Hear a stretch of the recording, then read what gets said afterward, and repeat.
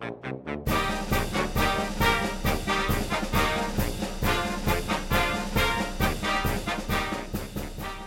and welcome into College Golf Talk. Steve Burkowski and Brentley Romine with you, and the calendar officially says October, and that usually means a lot of good things in the world of sports, especially in college athletics. And Brentley, for the college golf world, at least on October 1st, we can say we're getting closer. Let's go back to the middle of March. The remainder of the college golf season was canceled.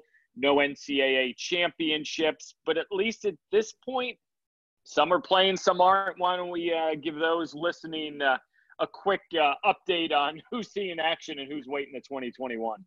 Burko, we're back. Yes, we are. We're back. Honestly, if you would have asked me 2 months ago if we would have had college golf, I wasn't quite so sure. And even if we did, I wasn't quite so confident that it would even look or resemble anything, like we've, come to, that we've grown accustomed to. And I will say with, a handful of tournaments in the books, we only have about 20% of the men's teams playing, about a little more than that of the women's teams. Only 3 conferences have all their teams participating. But from the events that we've gotten to see so far, whether it be the Graham McDowell that just ended, the Colonial event with the Big 12 men's teams, Oklahoma's event on the women's side, it's college golf. I mean, it's players teeing it up, counting scores, dropping scores, winning trophies. Some teams not playing so well, but it's golf, and it's going to be interesting to see what the next month and a half or so brings, and obviously what the spring brings. Yeah, we can take a look at the Power 5 conferences. The Big 12 and the SEC are playing college golf this fall in 2020. The Pac-12, the Big 10, and the ACC are not. So from the standpoint of the Blue Bloods, the teams you normally see at the NCAA championships, 2 of the 5 are and 3 are waiting to next year. That's sort of the scenario. And I think we've all agreed throughout the summer when we keep people updated, it's not a golf decision. It is a college athletics or a conference decision that, some of these guys pulled the trigger early in June or July, and look at those trying to get back to football. Well, those that pulled the plug, college golf was never going to come back in the fall. Yeah, and it's not only a safety decision, but for a lot of these conferences, it was a financial, decision. With the ACC, they're playing football, they're playing other fall sports, but the golf, whose championship segment is in the spring, and for other similar sports that are in that kind of same boat, they don't get to play. And I think some of it's safety, but in the case of the ACC, I think a lot of it was money. And going back to the fact that we have so many of these conferences that aren't playing, it almost affects the women's side a little bit more than the men's, because when you think of men's college golf, the 2 biggest conferences, and no disrespect to the Pac-12 and the ACC, but in men's college golf, the Big 12 and the SEC are clearly the 2 best conferences top to bottom. On the women's side, you could argue that, it's the ACC and the Pac-12. Yeah, it's the Pac-12, and then you can maybe make an argument that the SEC now may be a little deeper than the ACC, but typically year in and year out, it's Pac-12 and ACC. So on the women's side, we're seeing a lot more of our national title contenders, our Player of the Year contenders. They're having to play amateur events and find somewhere else to keep those competitive juices flowing rather than team golf. Yeah, communications with the NCAA, they're going to take a wait-and-see approach, which I think is smart. All indications are there will be national championships next May at Grayhawk for the men and women in Scottsdale, Arizona. They're not looking to reinvent the wheel. And again, I think that's a prudent decision to evaluate. And I think once you get into the spring and you look at rankings and regional selections, they're going to have a bigger challenge than they've had on their hands in years past. We can touch on that 6-7 months from now, but I like their information being shared with us that we're going to try to keep it as normal as we possibly can. So that's potentially a good thing for teams that won't play until 2021. And that sort of allows us to transition into the teams to watch this fall. And let's start on the men's side. And you alluded to the Graham McDowell event that just finished up. And the winners there, well, they've won every time they've teed it up this fall. 3-0. Give me more on the UAB Blazers, what they've been able to do in the last 3 or 4 weeks. Yeah, now, not to take anything away from what the Blazers have done, because winning 3 out of 3 times in the fall, no matter what tournament you're playing, is pretty impressive. Granted, it's not the type of schedule that they're going to face later on in the spring or in the postseason. They're not going to see many of these teams in the postseason, but there is the potential for this team to be really good and a top 15 team nationally. William Walker III, one of the best names in college golf, he's their leader, but Nick Robillard has really stepped up and is probably the team's MVP in the fall. He was just named with Conference USA co-player of the week honors along with Walker. But the real X factor has been Drew Mathers. He's a D3 All-American transfer. And anytime, people think D3, they don't play golf in D3. There's some really good Division III and Division II golfers for that matter. And we saw a really max exodus from these lower levels via the transfer portal to Division I this past summer. But when you add a guy like Drew Mathers to a team that also features Kavish Varidan, who won the AJGA Junior Players a few years ago, suddenly this is a pretty deep team, and those are some players that could probably crack just about any lineup in the country, Burko. Yeah, and for teams that are playing this fall, let's sort of let people know they're regional-based schedules. They are playing within their conferences or their, locale, shall we say, 2, 3, maybe some have 4 events if you throw in the East Lake Cup, but that's how they're making this quote-unquote regional bubble work. Hop in a van, get to the tournament, do your thing, and get back and play. So, as you said, the wings hopefully will be spread more as we move into 2021, but a great start for UAB and a great start for the Oklahoma Sooners. You mentioned the Big 12 playing at Fort Worth at Colonial Country Club, and Ryan Hibble's team, arguably one of those favorites to beat had we had an NCAA in May. Well, they come out blazing right out of the gates, and they pick up a win. They make a big statement, in my opinion, especially when you consider who they brought in, who stayed for the extra year. They're really, really good. How about that Twitter flex that they did with the Eminem song and the 2 trophies in the van? You don't do that unless you're pretty confident in your team's abilities. And one thing to point out with Oklahoma's win earlier this week was the fact that they did it without one of their first-team All-Americans, Garrett Reban. Now, I talked to Hibble the night of their win, and he said we may see Reban at the Big 12 match play this weekend. They're going to travel with 7 guys, and there's a chance that Hibble may throw him in one of the rounds. But to beat Texas Tech, who are 2 national title contenders, 2 very deep teams in a 6-count-4 format, without one of your best players, really shows the depth that Coach Hibble has. And Logan McAllister, I don't know what it is with this Nike event. Now, the Colonial event wasn't technically the Nike event this season, but it basically was. But Logan McAllister is a kid who was an AJGA All-American. He's won 3 times in college, but hasn't done anything else. And this is the year that he's going to have to be more consistent, because he can't just show up one tournament a year and, expect to make the lineup. This is a very deep team, and they left some pretty good players at home. But with Quade Cummins and a healthy Garrett Reban and Patrick Welch, Jonathan Brightwell. How about Brightwell, the transfer from Wilmington? UNCG. Oh, is it Greensboro or Wilmington? UNCG. Got it. But regardless, a really good player that went to an even better program.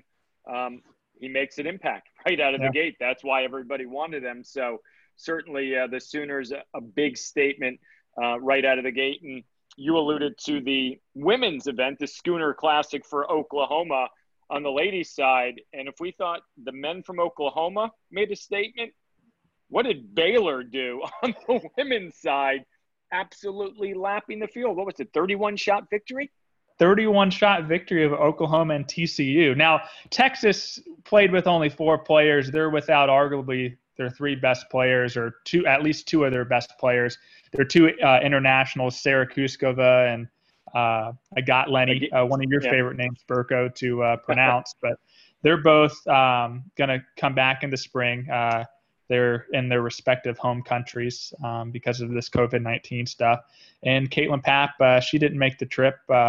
She's looking to play in the U.S. Women's Open. So it was kind of an unknown what playing this event would do to her rankings. So she chose to not play. I mean, you got to respect, a player who has their eye on, not that team golf isn't important, but to play in a major is definitely a pretty big accomplishment. So Texas not at full strength, but not to take anything away from Baylor. I was talking to Jay Goble, their head coach, and he said they're usually late bloomers. They hadn't won their season opening event in his 10 years as a coach until Monday. So just a very under the radar team. And typically, when a team makes the NCAA final in 2015 at Concession, they don't really, they can't really claim that title of underdogs. And somehow they've still been able to do that. I think the gig's finally up. Elodie Chapelet, Gurleen Carr,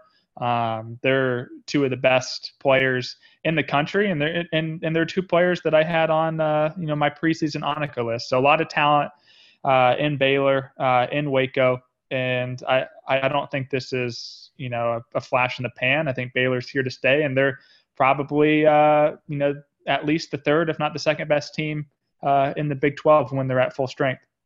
Yeah, confirmed UNC Greensboro. You were correct on Jonathan Brightwell. And, we talk about those 2 teams, and you throw UAB, those 3, because they've played golf. Like we're now on the cusp in the coming days and weeks of, we're not going to see a ton of golf, but in this 3 or 4 week window, we're going to see a fair bit of it.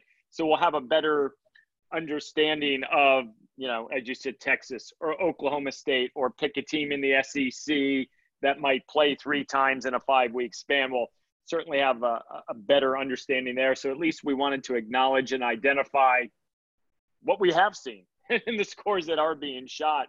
And you sort of alluded to it. We can move on to the early look at Annika and Haskin Awards, lists presented by Stifel, going out to the most outstanding player in women's and men's college golf. And when we did our College Central Fall preview show the other day, we showed the list of strictly players that will actually tee it up in the fall, because it can get very convoluted of somebody playing 2, 3, 4 events, and then some other favorites haven't even teed it up. And, you alluded to Texas, the internationals. Like, there are international players on both sides across the country, across the world, that are simply not in the United States for obvious reasons with COVID and travel restrictions. But why don't we start with the Annika list of maybe 2, 3, 4 players you feel like, hey, watch them this fall, and let's see if they can continue it in the spring. Yeah, I mean, there's no guarantee that the players not playing this fall are going to play in the spring. I mean, I don't think we can 100% chalk that up. But, yeah, I mean, as far as the players playing this fall, you mentioned there's a few that are not – that their teams are playing and they are not.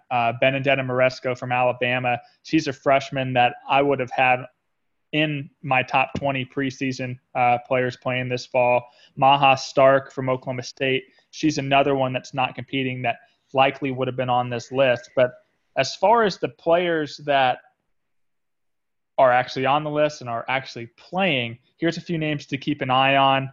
Ingrid Lindblad from LSU had a very, very good freshman campaign, was actually one of what seemed like about 10 or 11. She was a finalist last year, but it seemed like 10 or 11 freshmen last year just played absolutely amazing. And another one of those is Pauline Racine Bouchard, who was the top-ranked amateur for much of the summer. She obviously plays for South Carolina, and we're going to see her at the Blessings in a few days. And then kind of a dark horse, but I think Megan Schofield from Auburn. She's a sophomore as well this year. She had some flashes of brilliance during her freshman campaign. She won an event. This is a very good Auburn team, a team that I think is going to make it back to match play like they did 2 years ago at Blessings. And Schofield, I wouldn't be surprised if she goes out and wins 3 or 4 times. And she played well with the women's amateur, made a run deep into the match play portion of that championship. So, as again, you sort of keyed on some SEC players because that's what we're going to see them in the Big 12 from the Power 5 conferences. And then on the men's side with the Haskins Award, I think this is where it gets extremely interesting of all the fifth-year seniors coming back, those that with the cancellation of the golf season had the ability to come back. I've called it a mulligan. You get a senior redo. You get to do it all over again, and you can go John Augenstein, Quade Cummins. I mean, the list is really stout, and it just makes, I think, that the Haskins Award unbelievably competitive, and we haven't really played golf yet. Yeah, I was pulling my hair out trying to, pare down the list of what was probably about 35 guys to start, to pare it down to 20 players. I mean, you're leaving some very deserving guys out of it, but I mean, you mentioned Augenstein and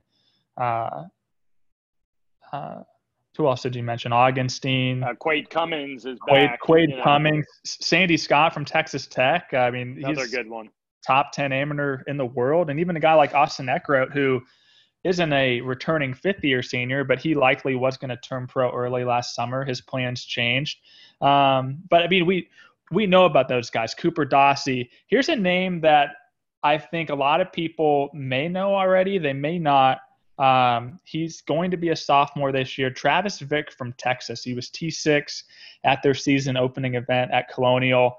In my opinion, and I played with him in the College Am at the Eastlake Cup last fall, and in my opinion, he's the best driver of the golf ball in amateur golf. His teammate Pearson Coody may give him a run for his money on his best day, but Travis Vick is a kid who just doesn't seem to have any weaknesses, hits the ball a mile, hits it straight, and I just really look for him.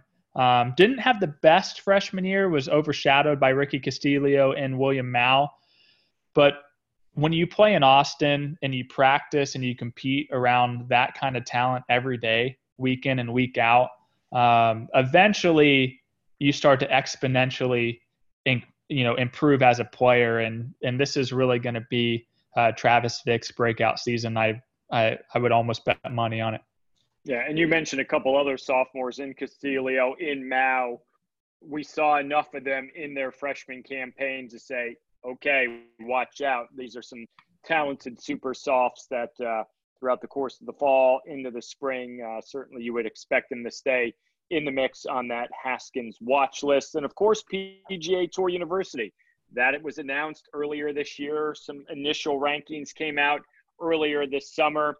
The most recent ranking, not a ton changed. The man at the top is still at the top, John Pack, the senior from FSU, because when you remember these rankings, they are college golf events only, but the one exception is a PGA Tour start or a major championship start gives you points. Well, John Pack was the only amateur to make the cut at Winged Foot a couple weeks ago at the U.S. Open, so that gave him some extra points. And even John Augenstein, who was in the field at Winged Foot, even though he didn't make the cut, he jumped up a couple of spots. And you finish in that top 5, Brentley, the week after NCAAs in 2021, you're going right to the Korn Ferry Tour. You're going to be exempt and have 7 or 8 starts.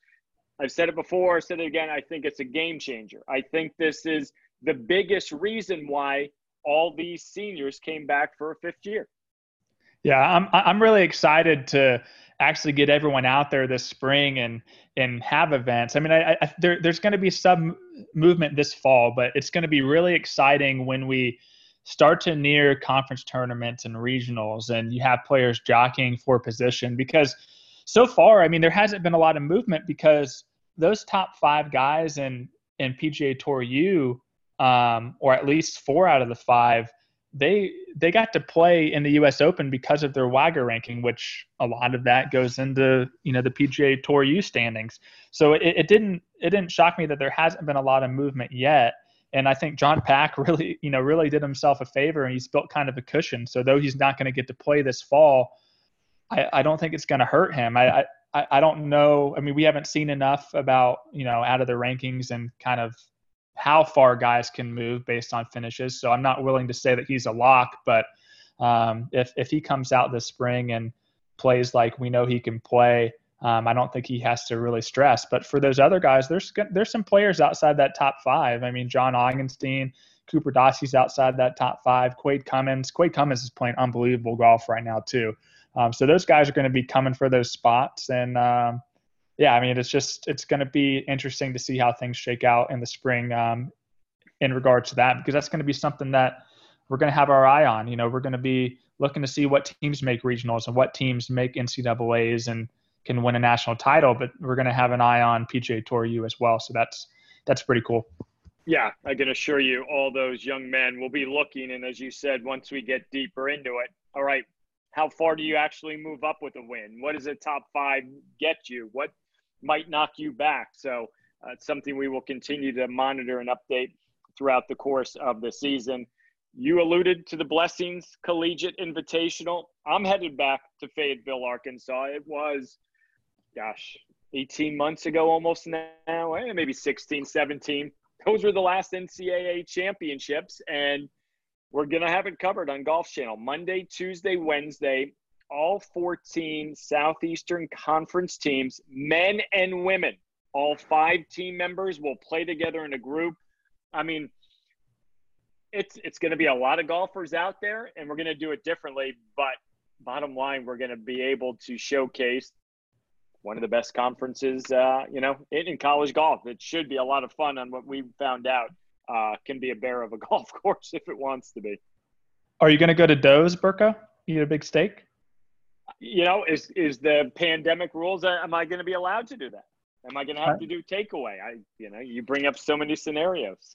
I don't know if they make a dog box big enough to take home that steak. You might just have to wrap it up in foil. Exactly. But no, it's going to be fun. I mean, I was talking to some coaches, and in South Carolina's Bill McDonald said it best. They get 3 more SEC championships, at least on the men's side, 3 more SEC championships this fall. So you're playing against 13 of the best teams in the country 4 times. I mean, luckily they got rid of the 500 rule this year, because there's going to be some teams that get beat up a little this fall, and are going to find themselves in a little bit of a hole. But I think looking on the positive side, we have a really wide open race on both sides. I mean, South Carolina, Ole Miss on the women's side, Florida. I mean, those are 3 teams who we're going to see at the East Lake Cup, and are probably the 3 best teams, along with Auburn. And so it's going to be a real fight to the finish to see who can lift that SEC title and who can make the deepest run in the postseason. The men's side, it's going to be interesting. Texas A&M's been what's the word I'm looking for? They've been in the conversation in NCAA championships, SEC championships for the past decade. It seems they're going to have to find out, what's life like after JT Higgins, who went on to take the head coaching position at USC this summer. Vanderbilt, bringing back John Augenstein, huge for that team, because frankly, without John Augenstein, this team is not the best team in the conference. And Georgia is a team I think you probably have to give the favorite to, just because of having Trent Phillips and Davis Thompson and Spencer Ralston. Those top 3. Auburn's got some depth. They bring back Jovan Rabula.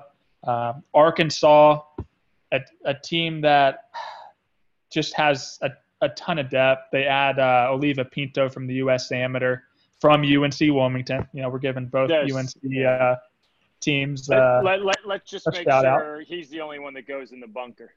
Yeah, we won't talk about that, but yeah, Arkansas with Mason Overstreet back and Julian Perico. I think they're probably the dark horse. Florida's, and I know you're going to enjoy this, Berko, but Florida's a team that added a couple of D2 guys, and Gio Manzoni and Carlos Bustos. And even though they lost John Axelson, who turned pro early, when you can add those two guys along with Joe Pagden, who's going to give Florida the chance to have 2 straight Phil Mickelson Award winners. And how many in the last 4 or 5 years with Horsfield winning? Like 3 out of the last 5 years? 3 out of 5, yeah, as National Freshman of the Year. And then, oh, by the way, Ricky Castillo is back and ready. I was talking to J.C. Deacon at Wingfoot a couple of weeks ago. He was up there for caddying or hanging around Ricky and Kurt Kitayama from UNLV when he was there. He sort of gave me that look. He's like, we got a chance this year. You know, the pieces might be in place to make a run, because quite honestly, they have underachieved with some of the talent they have had through the years. So perhaps this is the year. But, you know, as we sort of wrap things up, you've talked to coaches and what Bill McDonald told you, it's sort of across the board. There's a sense of gratitude. You know, those that aren't playing, they're disappointed, but they can still practice. They can still do things. And as coaches have told me, we're going to treat this as an opportunity somehow, some way to get better. I've always thought the fall season is the shrimp cocktail leading up to the dough steak in the spring. Yeah. Who are you as a team? What are these newcomers like? Are these transfers going to fit in? So while some teams will be able to put that to the test, others will have to find out in January. It's the gratitude. It is the sense in this very unusual 2020 world we're living in that, you know what, there might just be a better sense of, wow, hey, we're happy to be playing golf. We want to win. We want to play well. But the fact that we are playing, you know, a better appreciation for the big picture in life. Yeah, it comes down to, would you rather have some fall golf or no fall golf? And I'll tell you what, these coaches are really earning their paychecks. Not that they already don't, but for the teams who are playing to try to, you know, instill not only a sense of gratitude, but instill more discipline, because there's so many more ancillary things that these student athletes have to keep tabs of. You know, they have to make sure that they're staying safe and that they're being responsible, and their jobs don't finish once they leave the practice facility. It's really a 24/7 job for these student athletes, and the fact that you don't want to have a positive test because it doesn't affect you, it affects your whole team. And we've seen programs like Oklahoma and Oklahoma State already have outbreaks, and luckily Oklahoma was able to start the year off right, but teams can't afford to have that happen later this fall or in the middle of the spring. So everyone's got to stay smart. And one of the coolest things, Berko, and I know we had Wake Forest women's coach Kim Llewellyn on the TV special the other day, is how these coaches are using the fact that they're not playing to try to motivate these players. They're having to create these inter squad tournaments, and they're having to think of creative ways to treat practice and treat workouts that keep these kids motivated, because it's really easy after a summer of, it seems like, more bad news. It's just a bad news sandwich, this summer. Every single day you wake up and it's something new, and it could be depressing at times. And their job as coaches are to keep these kids motivated, and because it's a tough time for everyone. But when you're not playing golf and you're not being able to watch golf, I think it's a lot more depressing than if obviously if you can at least watch 5 tournaments or 6 tournaments, and we're going to get about 13, and it's going to be fun to watch, and it's better than the alternative, as I said before.